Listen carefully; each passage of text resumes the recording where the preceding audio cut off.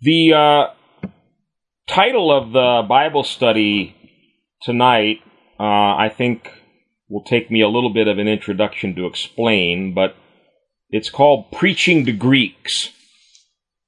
Preaching to Greeks.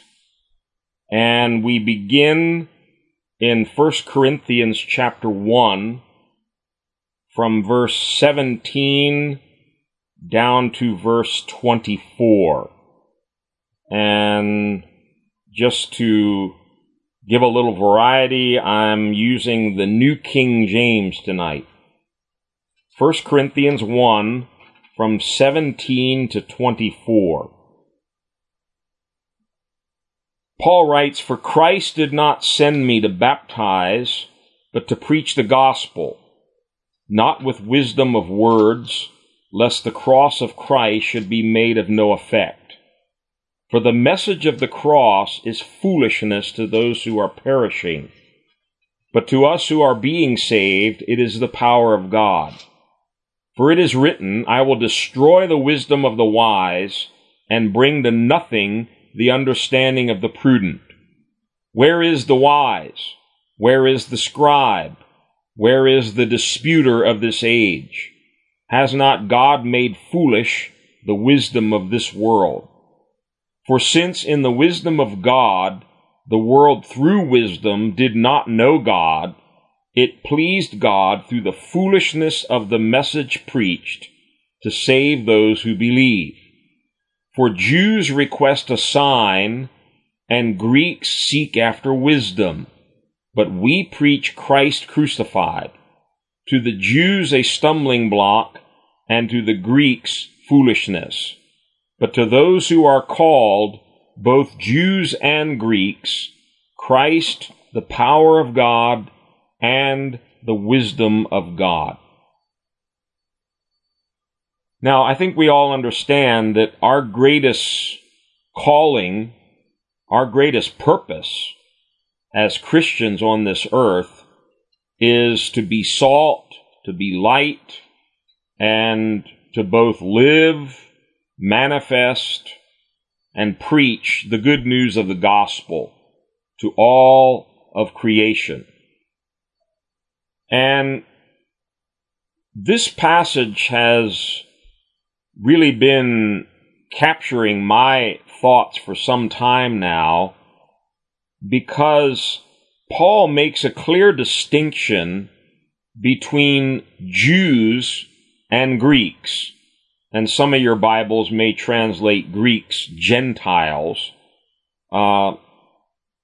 Interestingly enough, the New Testament is written in Greek, and the original word for Greek is the Greek word Hellen, H-E-L-L-E-N, from which we get words like Hellenistic that refer specifically to Greek culture. So it really is literally Jews and Greeks. And he says there's a distinction between these two groups, a very great distinction, both in their culture, their view of God, and the way in which we should be presenting the gospel to them. And he also indicates that their response or their reaction to the message of the cross and Christ is very different. And just to reiterate, he says Jews request a sign, Greeks seek after wisdom. When Christ crucified is preached to the Jews, that message is a stumbling block, and to the Greeks, it's foolishness. And I would like to suggest tonight that depending on our audience, the way in which we present Christ and the gospel can be very different. It's not that the message is any different, but the way in which we present the message, I think, depends upon our ability to discern our audience. Who exactly are we preaching to? Who exactly are we trying to present Christ to? And I may be oversimplifying this, but one of the things that I see is the Jews, they already know about God. You don't have to convince them that there is a God and that He's the God of the Scriptures. They have the Scriptures. They have the prophets. What unites them as a people is their belief in the God of Genesis, the Creator God, the covenant God. Greeks, on the other hand, represent an agnostic or an atheistic culture that's basically secular in nature, and as it mentions here in verse 22, their primary interest is in seeking after wisdom. Their culture represents intellectual pursuits, the pursuit of knowledge and wisdom. And of course, the Greeks are well known for that. The great philosophers, Plato, Socrates, Aristotle, all Greeks representing this quest for knowledge and for wisdom.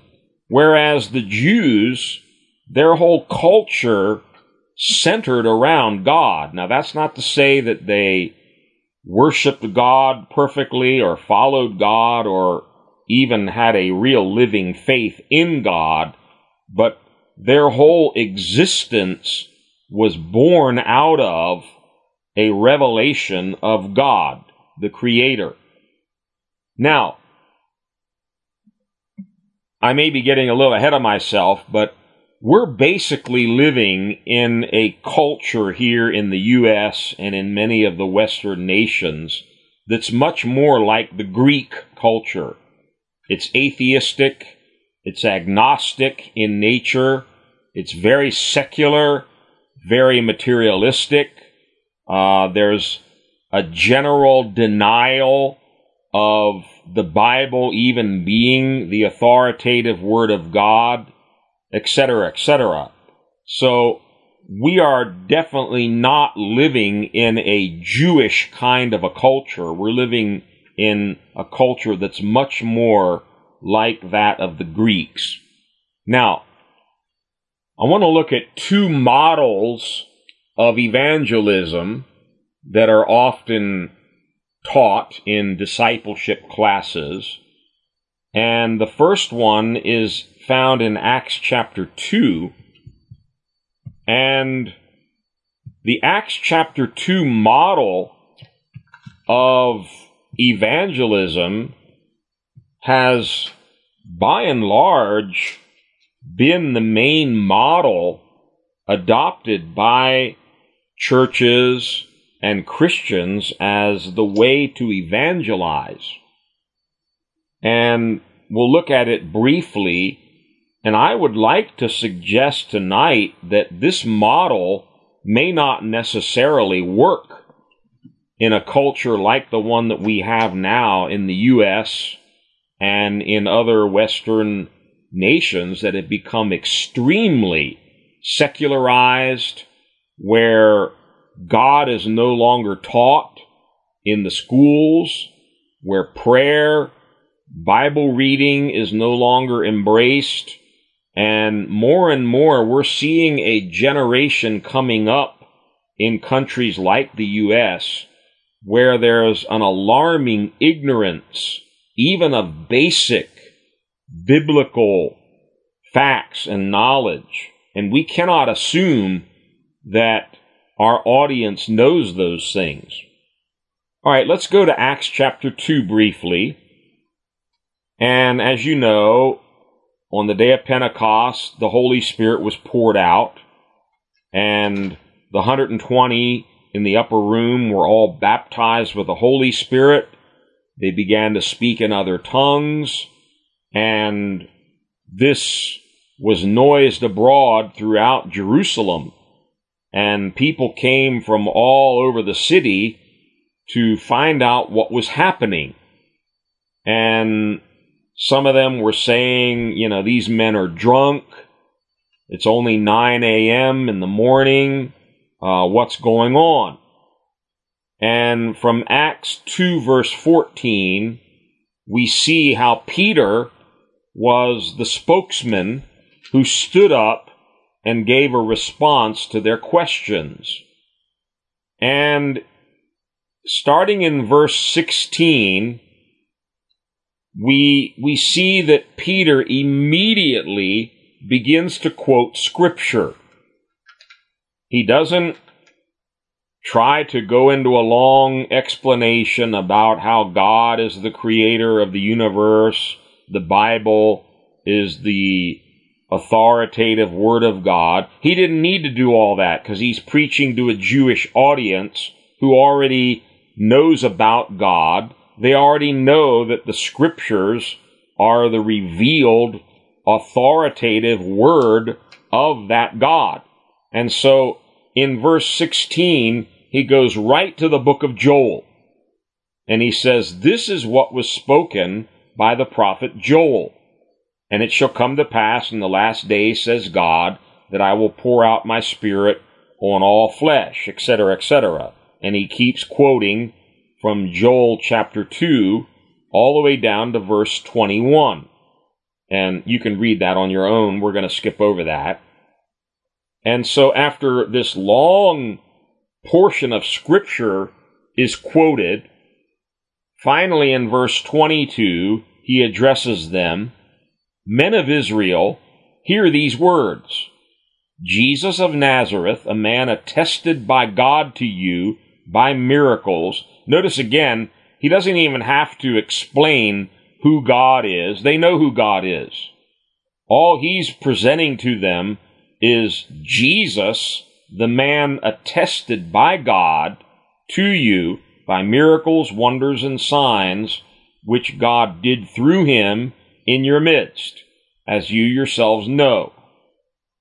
Verse 23, "Him being delivered by the determined purpose and foreknowledge of God, you have taken by lawless hands, have crucified him, put him to death, whom God raised up, having loosed the pains of death, because it was not possible that he should be held by it." Notice again, he frequently and freely refers to God, and he doesn't have to qualify which God he's talking about. This is the God of Abraham, Isaac, and Jacob, and they all know who he's talking about. So he doesn't need to define terms like God. They already know God. He doesn't have to give them a long defense on why the Bible is the Word of God. He just immediately begins quoting Scriptures, first from the book of Joel, and then, starting in verse 25, he continues quoting Scriptures, now from Psalm 16. For David says concerning him, and he quotes, "I foresaw the Lord always before my face, for he is at my right hand, that I may not be shaken." And he continues quoting from Psalm 16 down through verse 28. And we're going to skip over that. And then in verse 29, he addresses the audience again. "Men and brethren, let me speak freely to you of the patriarch David." He doesn't have to defend the truth about David. They knew who David was.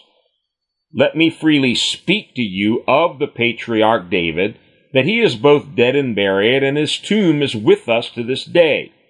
Therefore, being a prophet, and knowing that God had sworn with an oath to him, that of the fruit of his body, according to the flesh, he would raise up Christ to sit on his throne, he, foreseeing this, spoke concerning the resurrection of the Christ, that his soul was not left in Hades, nor did his flesh see corruption.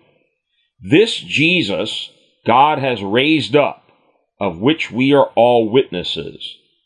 Therefore, being exalted to the right hand of God, and having received from the Father the promise of the Holy Spirit, he poured out this which you now see and hear. For David did not ascend into the heavens, but he himself," and he's quoting again, now from Psalm 110, the scriptures, "The Lord said to my Lord, sit at my right hand till I make your enemies your footstool. Therefore, let all the house of Israel know." Notice, he knows his audience. He's preaching to Jews in Jerusalem. This is a Jewish audience, and it's a message tailored for the Jews. "Let all the house of Israel know, assuredly, that God has made this Jesus, whom you crucified, both Lord and Christ." Now, when they heard this, they were cut to the heart. They're feeling conviction. This message is piercing their heart. And they said to Peter and the rest of the apostles, "Men and brethren, what shall we do?" Then Peter said to them, "Repent, let every one of you be baptized in the name of Jesus Christ for the remission of sins, and you shall receive the gift of the Holy Spirit. For the promise is to you and to your children, and to all who are afar off, as many as the Lord our God will call." And with many other words he testified and exhorted them, saying, "Be saved from this perverse generation." Verse 41, "Then those who gladly received his word were baptized, and that day about 3,000 souls were added to them." Now, let's talk a little bit about the U.S., where most of us are now living, and I think most listening to us either on the phone or the internet are either in the U.S. or a Western nation. We all have sort of a similar history for these past, 40 or 50 years. Looking more specifically at the U.S., in the early 1960s, God was systematically removed from, first of all, from the schoolroom, where Bible reading was removed, prayer was banned, and finally, the classroom became totally secularized. I can still remember as a young boy going to public school, we would have regular prayer in the public school. There were references made fairly often to the Ten Commandments, to the Bible, to Scripture. And so what you had was a society that was basically, I'm going to call them God literate. It's not to say everybody was a Christian, but there was a certain level of literacy concerning the reality of God, a certain respect for the Bible being the Word of God, the revelation of God. Whether or not you wanted to believe it, accept it, and obey it was another matter. But we basically still had a godly framework in the culture.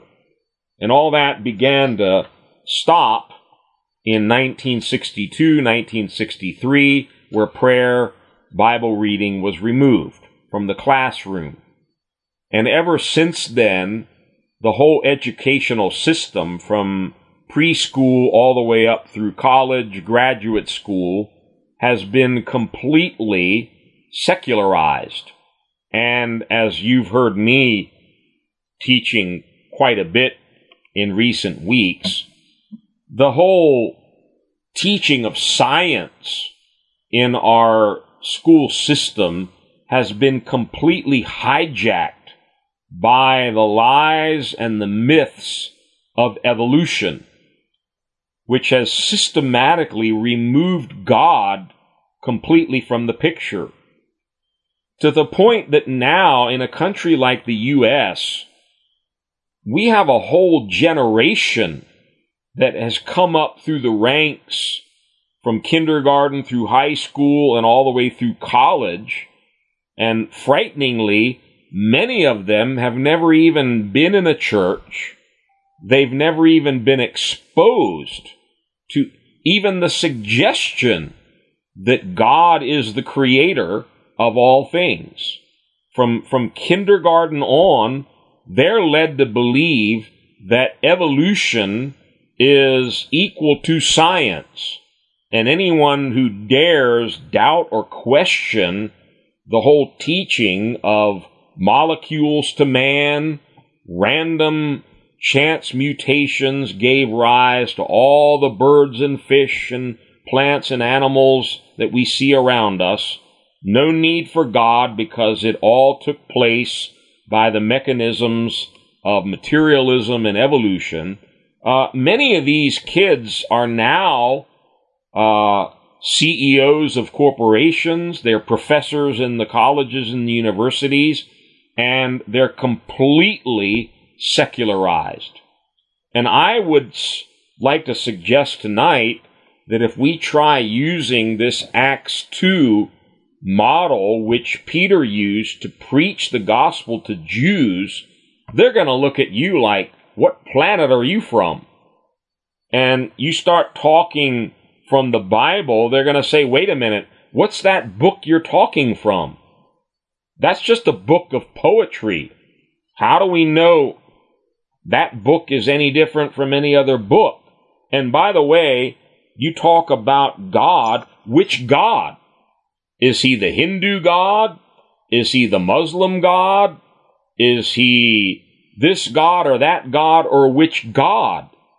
And so we're now facing a whole different culture than the one that Peter was preaching to.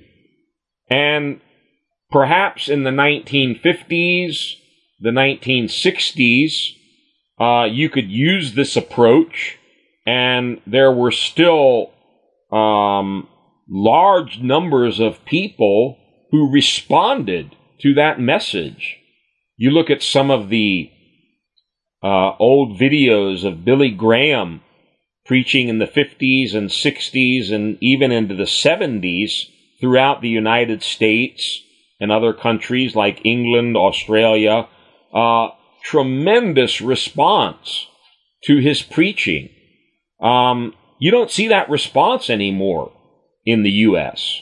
You just don't see that kind of a response to this approach, this kind of a presentation of the gospel. And again, I'm not suggesting that we need to change the gospel. The gospel's the same yesterday, today, and forever. Jesus died for my sins, he was buried, and 3 days later, God raised him from the dead. But I would maintain that we're dealing more with a Greek culture that doesn't even know about God. God is unknown to them. They don't even know God as creator. They certainly don't know that the Bible is the inspired revelation of God, and it's the Word of God which we can follow to learn about God and to find out how to follow God. And so just standing up in a crowd of people here in Washington, D.C., and saying, the prophet Joel has said thus and thus, and the prophet Isaiah says this, and Daniel chapter 9 predicts this, and we find in Matthew 24 that Jesus says this, they're probably going to look at you and say, what are you talking about? How do I even know what you're saying is true? And so I believe if we're really interested in presenting the gospel to this culture, we have some homework to do. We have to study. We have to sharpen our axe. We have to find out how to reach this culture that we are now living in. And I think part of that is understanding how the culture has been transformed.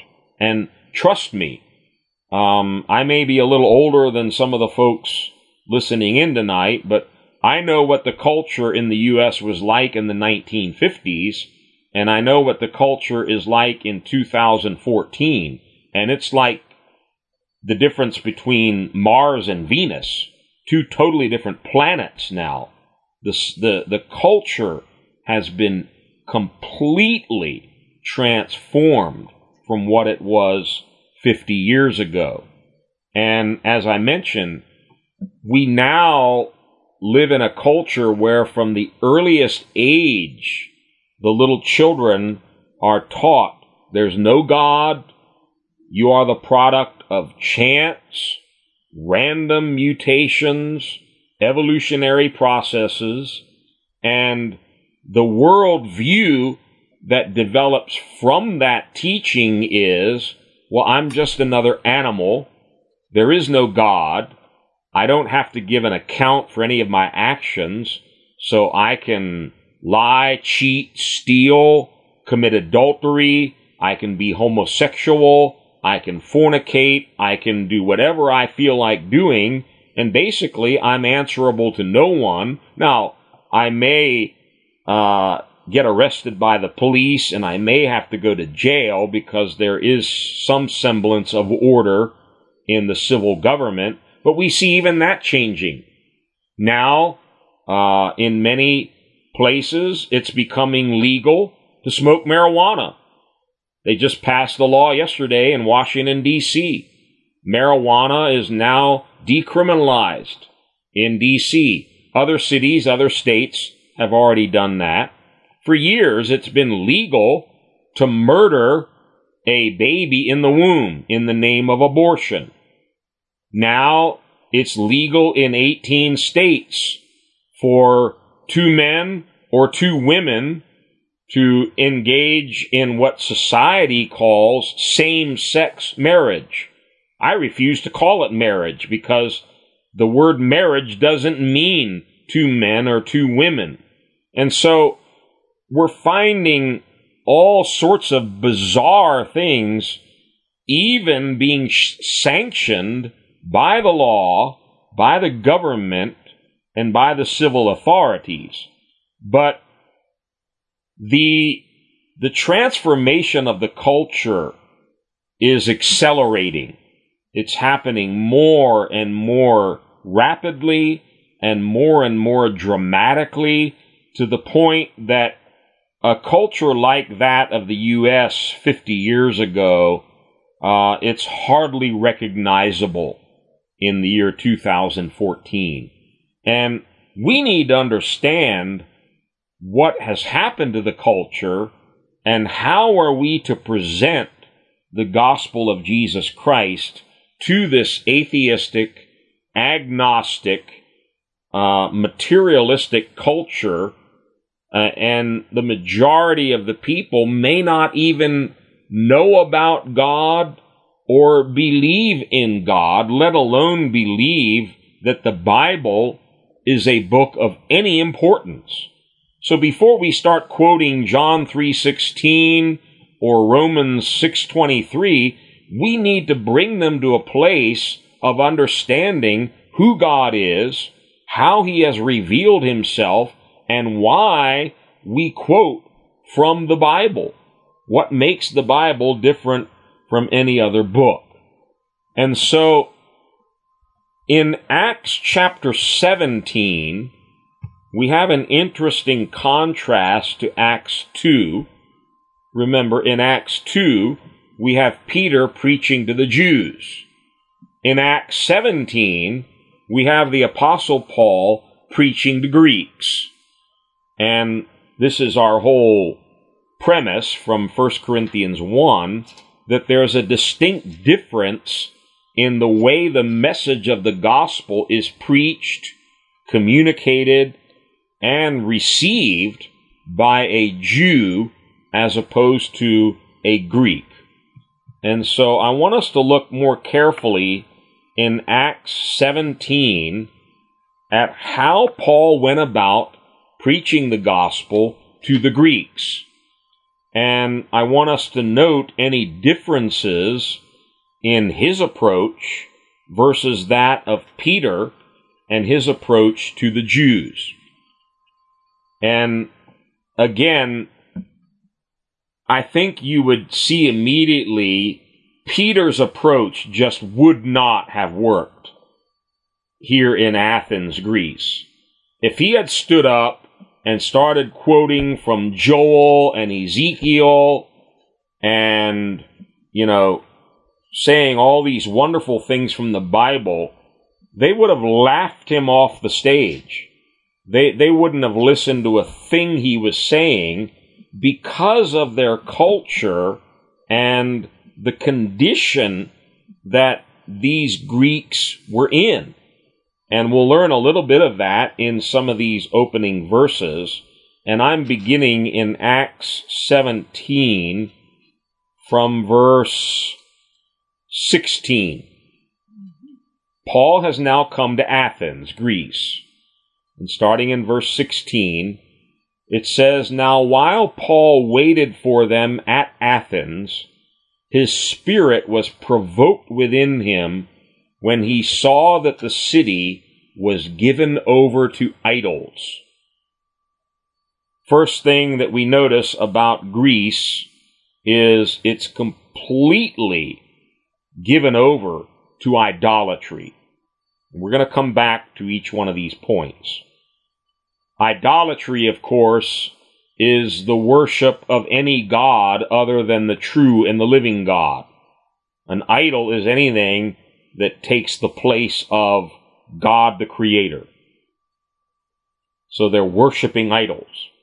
Verse 17, "Therefore he reasoned in the synagogue with the Jews and the Gentile worshippers, and in the marketplace daily with those who happened to be there." Key word here we're going to come back and look at more is the word reasoned. No mention of Peter reasoning with the Jews in Jerusalem. He just proclaimed Christ and he quoted many scriptures to them. But when you're with Greeks, you need to know how to reason. He reasoned with them. And remember, we learned in 1 Corinthians 1, Jews are seeking for signs, Greeks are looking for wisdom. And here we see, in the very next verse, their whole culture centered around their pursuit of wisdom. And, of course, as I mentioned, the Greeks are famous for all of their philosophers.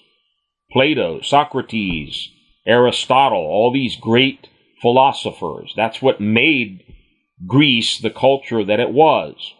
Verse 18, "Then certain Epicurean and Stoic philosophers encountered him. And some said, 'What does this babbler want to say?'" Remember, we saw in 1 Corinthians 1 that the preaching of the gospel, the mention of God to Greeks is what? Foolishness. So Paul's speaking to them has already caused them to label him as a babbler. They prided themselves on their great wisdom. So whatever Paul has been saying to them sounds like complete foolishness, babbling. What does this babbler want to say?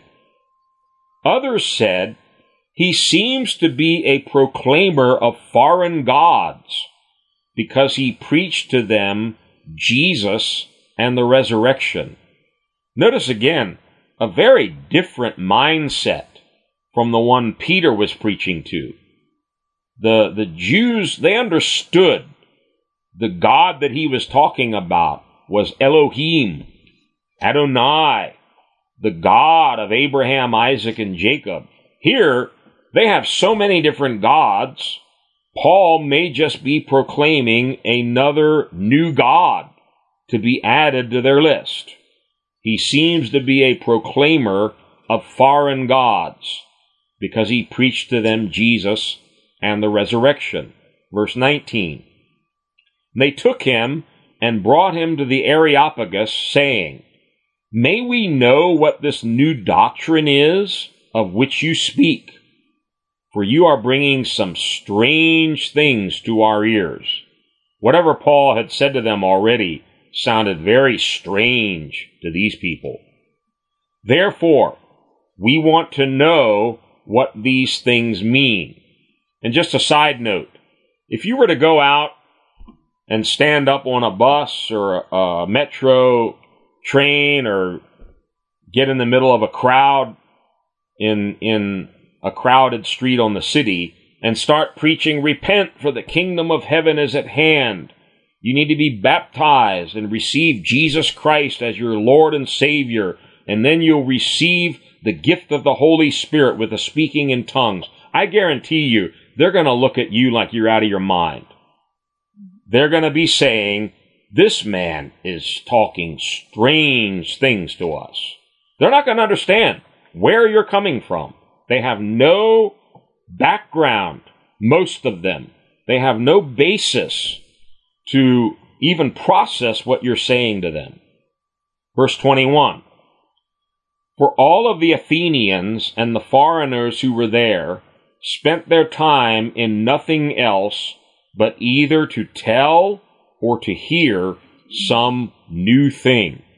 It's amazing here in the U.S., the intellectuals, they're quite ready to embrace any strange new religion or philosophy, whether it's kissing frogs or believing in extraterrestrials. People are, even professors in the universities, they're quite ready and willing to listen to and be open-minded to hear any kind of a strange thing except for the gospel of Jesus Christ. Okay? So they were open to all kinds of new philosophies. Verse 22. Then Paul stood in the midst of the Areopagus and said, Men of Athens, I perceive that in all things you are very religious. Just remember that word, religious. We're going to come back and look at it. It may be translated in your Bible, superstitious, which is actually a better translation than religious. I perceive that you're very superstitious. For as I was passing through and considering the objects of your worship, remember they have all kinds of gods.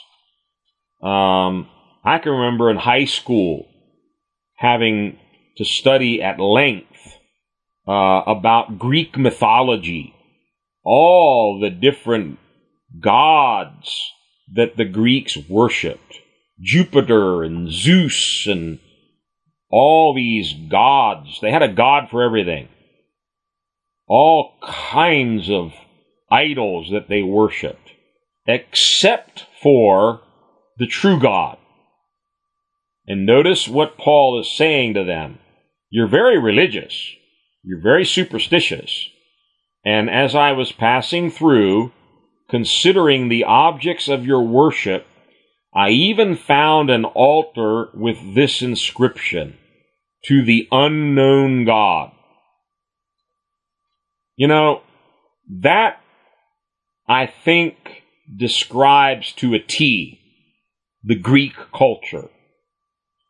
And I'm suggesting it describes to a T the American culture. We are now living in a secular culture that does not know God. God is unknown, to the unknown God. And if you're preaching to a culture that does not know God, you need to learn from Paul's approach here. And I think you're going to have limited success if you try to imitate Peter's model in Acts chapter 2, where he was preaching to a whole different audience, to Jews. Okay. To the unknown God. Therefore, the one whom you worship without knowing, him I will proclaim to you. God who made the world and everything in it, since he is Lord of heaven and earth, does not dwell in temples made with hands. Notice the very first thing. Paul has to go back to square one.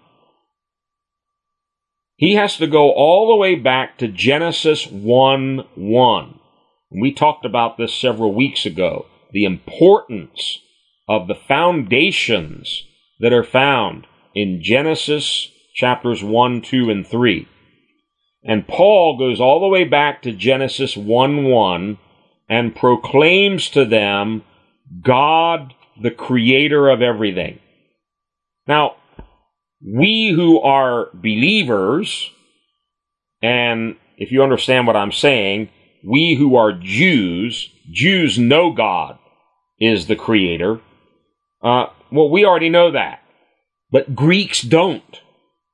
A Greek culture has to be taught even the very basic facts that God is the creator. Because all they've ever heard from their philosophers, from their professors, from kindergarten on up, is, no God, we all evolved from some kind of ancestral creature. And by the way, not to get too far off the subject, but a lot of people think Charles Darwin was the first one to propose this whole idea of evolution. Absolutely not. The Greeks had extensive teachings on evolution. This was not something that Darwin originated. He simply put it into writing in a way that was far better than any other philosophers had ever done. And in the late 1800s and early 1900s, his myth of evolution took off like wildfire. But it certainly wasn't a brand new doctrine that Darwin invented. The Greeks had all of these teachings about evolution. So Paul had to first proclaim to them God who made the world and everything in it. And we're going to come back to this, but here again, if we understand the culture that we're in a country like the U.S., where the majority of the people no longer believe in creation, they no longer believe in a creator God. They have bought the lies and the myth of evolution, hook, line, and sinker. And if you have any doubts about this, look at any public school science book. Look at any college science book, biology book, geology book. They all present evolution as the facts of science. And many of them deliberately lie. They deliberately mislead. They deliberately misrepresent scientific facts to promote their religion. And that's what it is. It's a religion of atheism and evolution. So if we understand that's where the culture is at now, we have to be prepared to do what Paul did. Proclaim to them God who made everything. And as I was teaching a few weeks ago, if Genesis 1:1 isn't true, then you can't believe anything else in the Bible. If God is not the creator of heaven and earth, how can I believe that God raised Jesus from the dead? So this is not some secondary doctrine. It's a very important truth. And you may not be a scientist, but every one of us must be able to give a defense of the truth that God created everything. It didn't randomly take place over billions of years by chance events. So, he first proclaims God the creator of everything, and because he's the creator, notice in verse 24, the next part is logical. If he made the world and everything in it, then he's the Lord of heaven and earth. If God didn't make anything, then he's not Lord of anything. He has no authority over anything. And that's really the root of the whole evolutionary doctrine. They don't want to submit to the authority of God. They don't want him to be their Lord, so they conveniently invented this whole fairy tale that leaves God out as the explanation of the origin of the universe and where everything came from. So, he proclaims God the creator, and because of that, he has absolute authority as creator and owner of his creation to be the Lord of it. He's the Lord of heaven and earth. And then he goes on and says, he does not dwell in temples made with hands, nor is he worshipped with men's hands, as though he needed anything. And then he gives another very important point, and this also goes right back to Genesis chapter 1. God is not only the creator of the world, he's the author of life. You know, one of the biggest problems for the evolutionists to explain is, where did life come from? They cannot give an answer to that. They've invented all kinds of wild fairy tales, but none of them gives a reasonable explanation for the origin of life.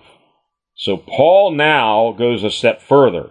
Not only is God creator, he is the author and the originator of all life. Notice his words in verse 25. Since he gives all life, breath, and all things. We're going to come back to that one also. So God is the creator, God is the Lord, God is the author of life. Verse 26. Here's another important point that traces all the way back to Genesis. And he has made from one, literally from one man, he has made from one blood every nation of men to dwell on all the face of the earth, and has determined their pre-appointed times and the boundaries of their dwellings.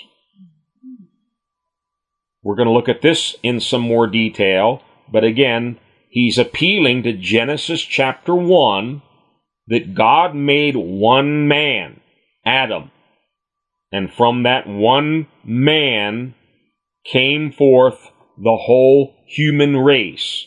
Not races, one race, one blood, and from that one blood, from that one man, he gave rise to every nation on the face of the earth.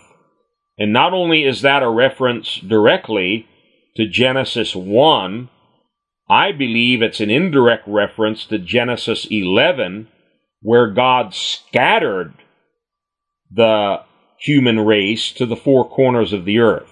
He confused their languages, and he scattered them to the different countries, and it's implied in this next part of verse 26, he determined not only their pre-appointed times, but the boundaries of their dwellings.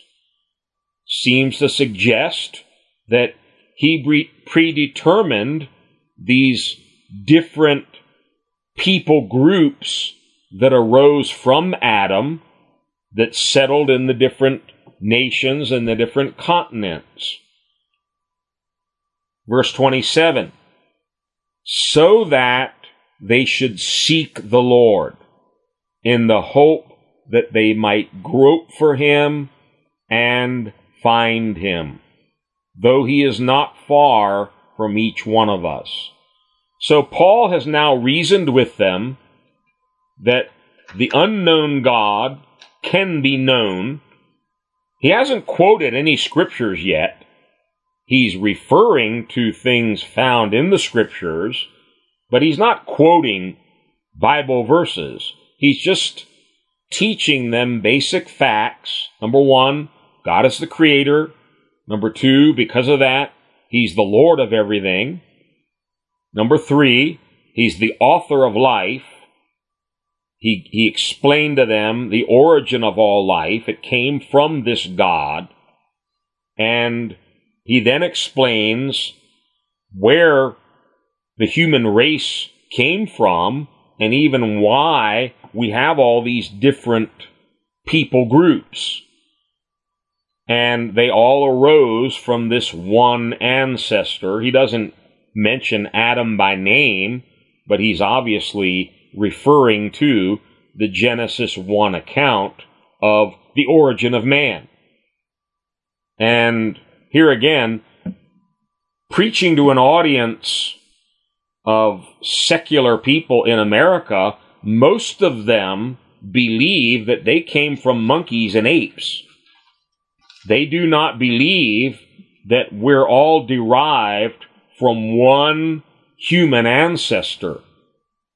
They believe in different races of people that evolved separately in different parts of the world.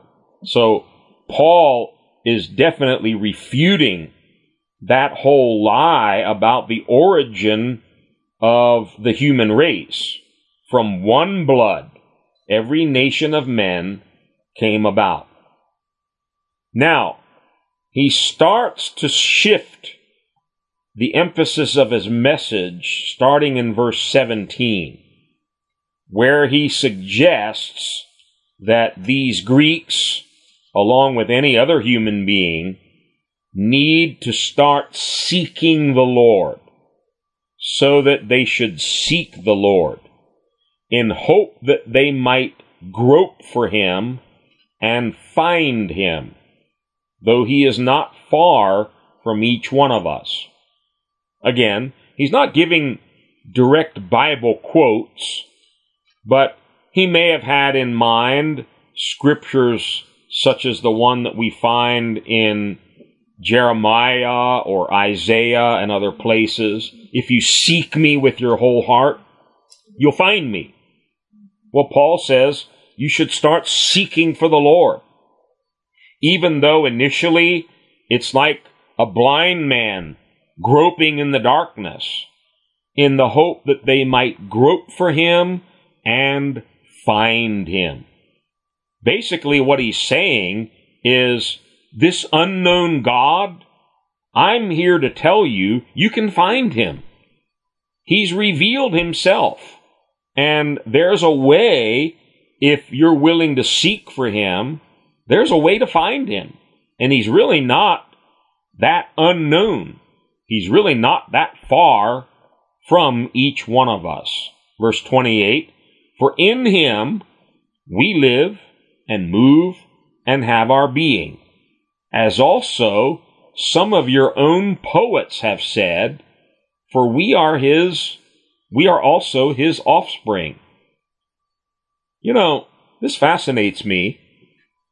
Paul has not given one Bible quote, but he's quoting from Greek literature.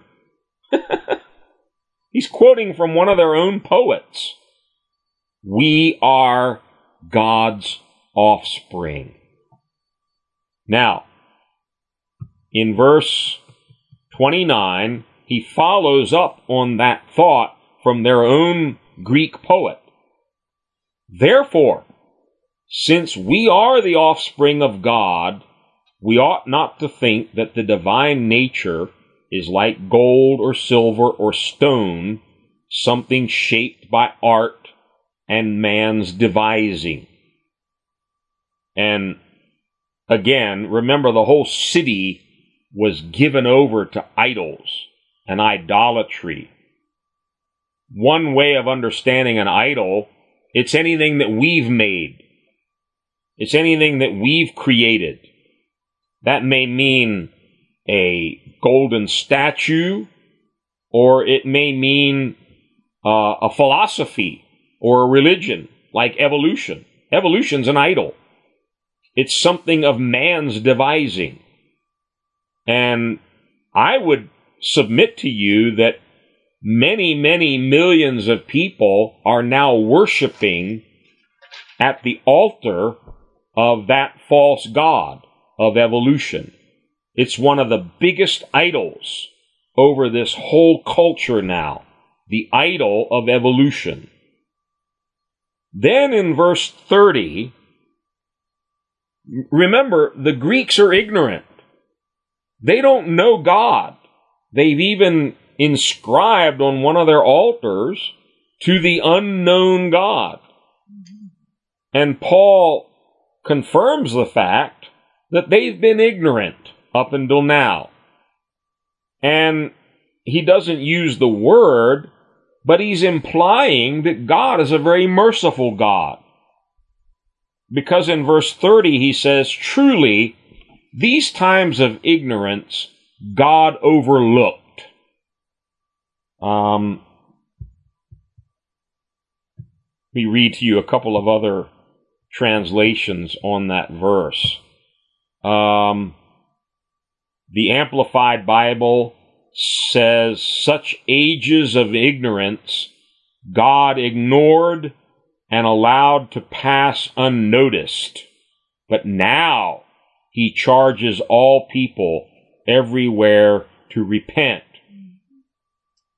The original King James says, "The times of this ignorance God winked at." That's an interesting translation. And it literally means to overlook or to wink, not to really pay too much attention at what is being seen.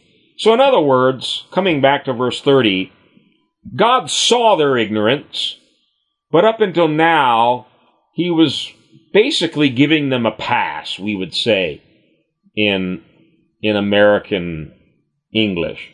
He looked the other way.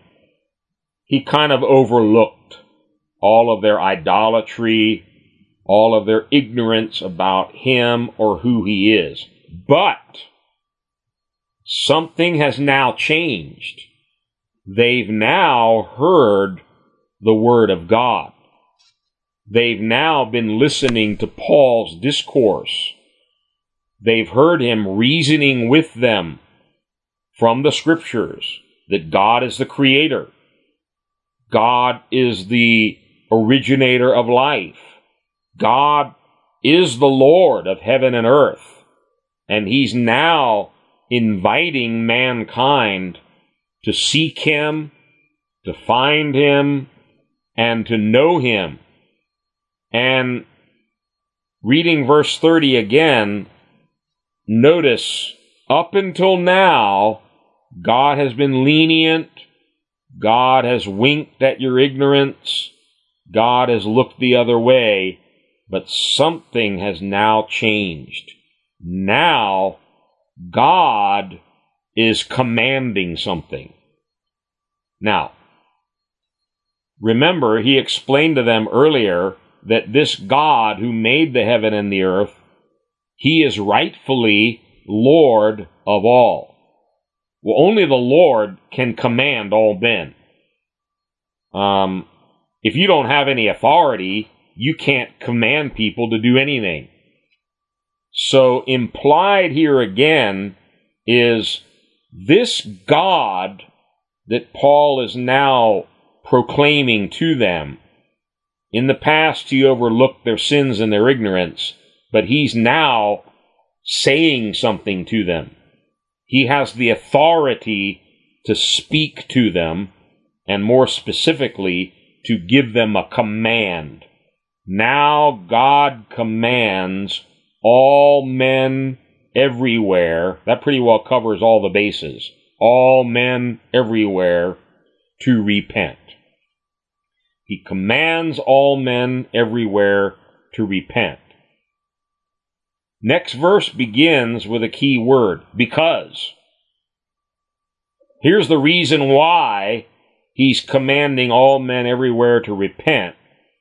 Remember, because he's Lord, he has every right to do whatever he wants with his creation, and he has already decreed a day of judgment.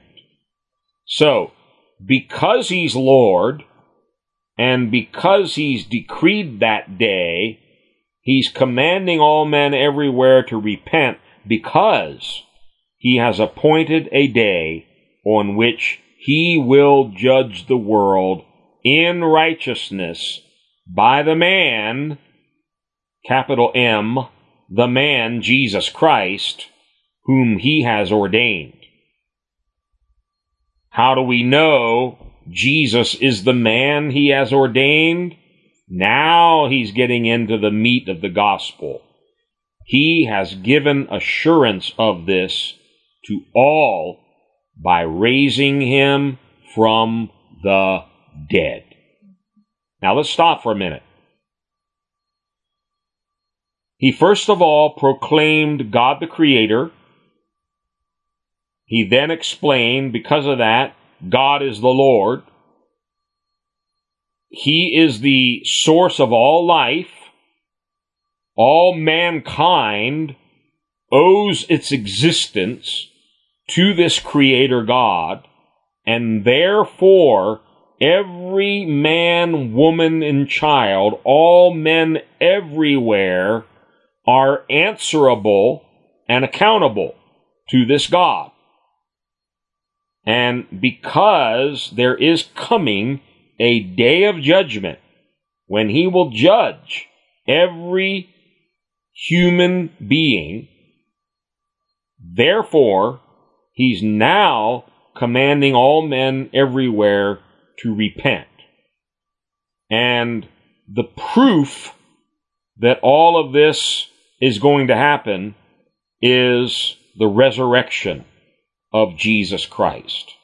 That's the final proof that Paul gives that this day of judgment will take place by the man whom God has ordained, the man, Christ Jesus, and he has given assurance that that man will be the judge of all because he was raised from the dead.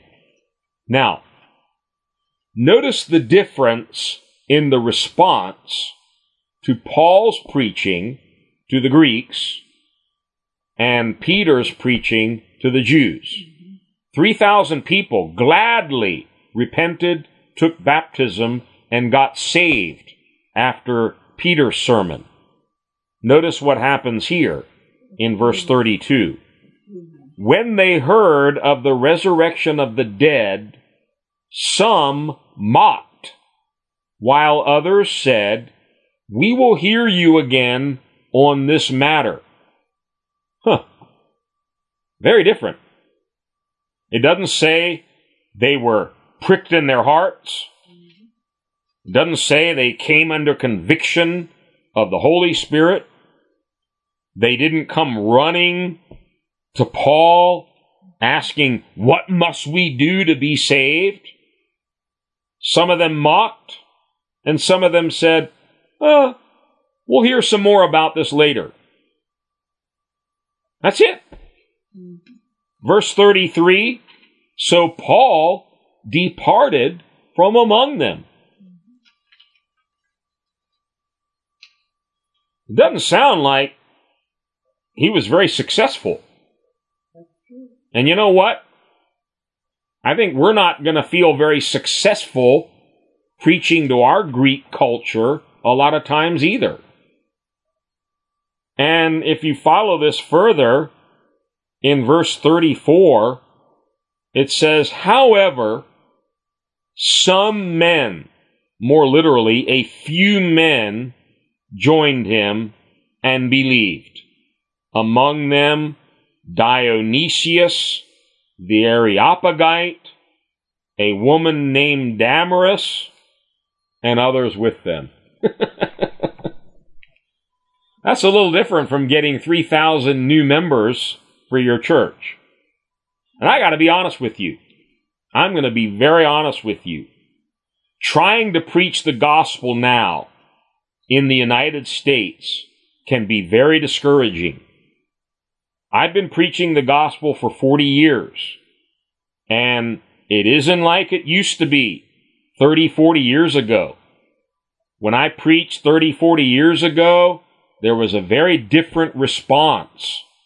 And now it's very hard. It's very difficult. I'm not saying the gospel has lost its power. We're not to be ashamed of the gospel. It's the power of God unto salvation to all who believe, to Jews and to Greeks. But understand, the Greek culture, the Greek mindset that we now find ourselves immersed in is very, very different from the culture Peter was preaching to in Jerusalem. Now, let's go back and just look at a couple of things here, and I think I'm going to do a part 2 for this message next week, because I think it's very appropriate for where we're at right now in our ministry, in what our churches are trying to do. God has called us to be salt, to be light, to preach Christ to this generation. And I'm not going to sugarcoat this. It's a great challenge. We're preaching to a very difficult audience. And I think we need to study carefully this model in Acts 17 to see what wisdom God might give us to help us in knowing how to be able to present the gospel effectively to this atheistic, agnostic, secularized culture. First of all, going back to the start of this whole passage, understand our culture is completely given over to idolatry. All kinds of things have taken the place of God. Philosophies, intellectualism. I mentioned a big one that's behind a lot of this, evolution. We've taken God completely out of the equation. And if you think this thing through, I think you can understand the kinds of behaviors that are becoming more and more, quote, normal in our society, where we see school shootings, terrorism, random murders and multiple gruesome murders for no reason at all. Well, if you think about it, it really makes sense. We're teaching our kids from kindergarten, there's no God. You just came about over billions of years by molecules randomly bumping into each other in the ocean. They turned into worms. Worms turned into fish. The fish became frogs. The frogs became monkeys. And finally, the monkeys became people. And again, there's no God. There's no Lord. There's no judgment. So you don't have to give an account to anybody for anything. No 10 commandments. There's no law. You can do whatever makes you feel good. And so basically your life has no reason, no purpose whatsoever. And any honest evolutionist will have to admit there's no purpose to anything. There's really no purpose for the whole universe. There's no reason for the earth being here. There's no reason for all the plants and animals. There's certainly no reason for the human race being here. We're going to live, we're going to die, and we're not going to have any memory of what we did or what we wrote or what we accomplished. And basically, it's all completely futile, vain, and purposeless.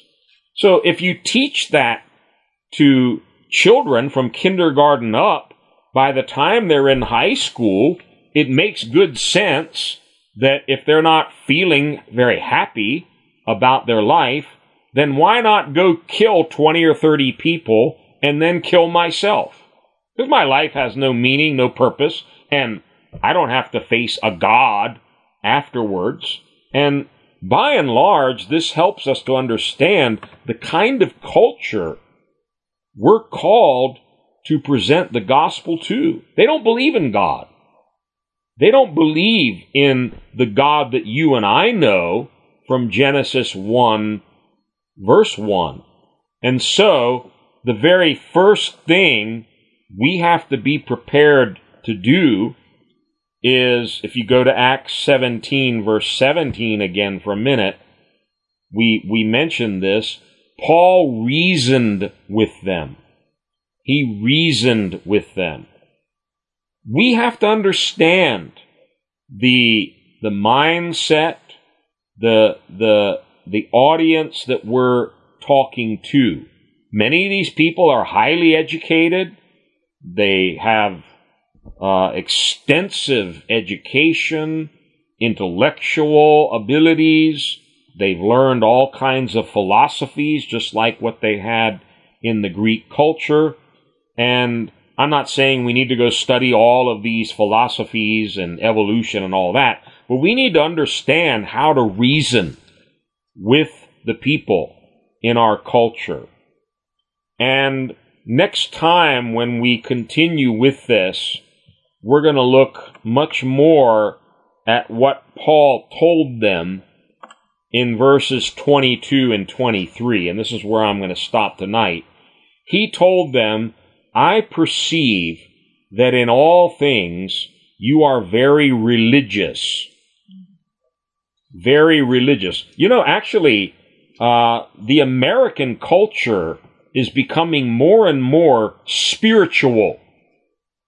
People are very much aware of spiritual realities. Unfortunately, they're looking in all the wrong places. They're looking at all the wrong religions.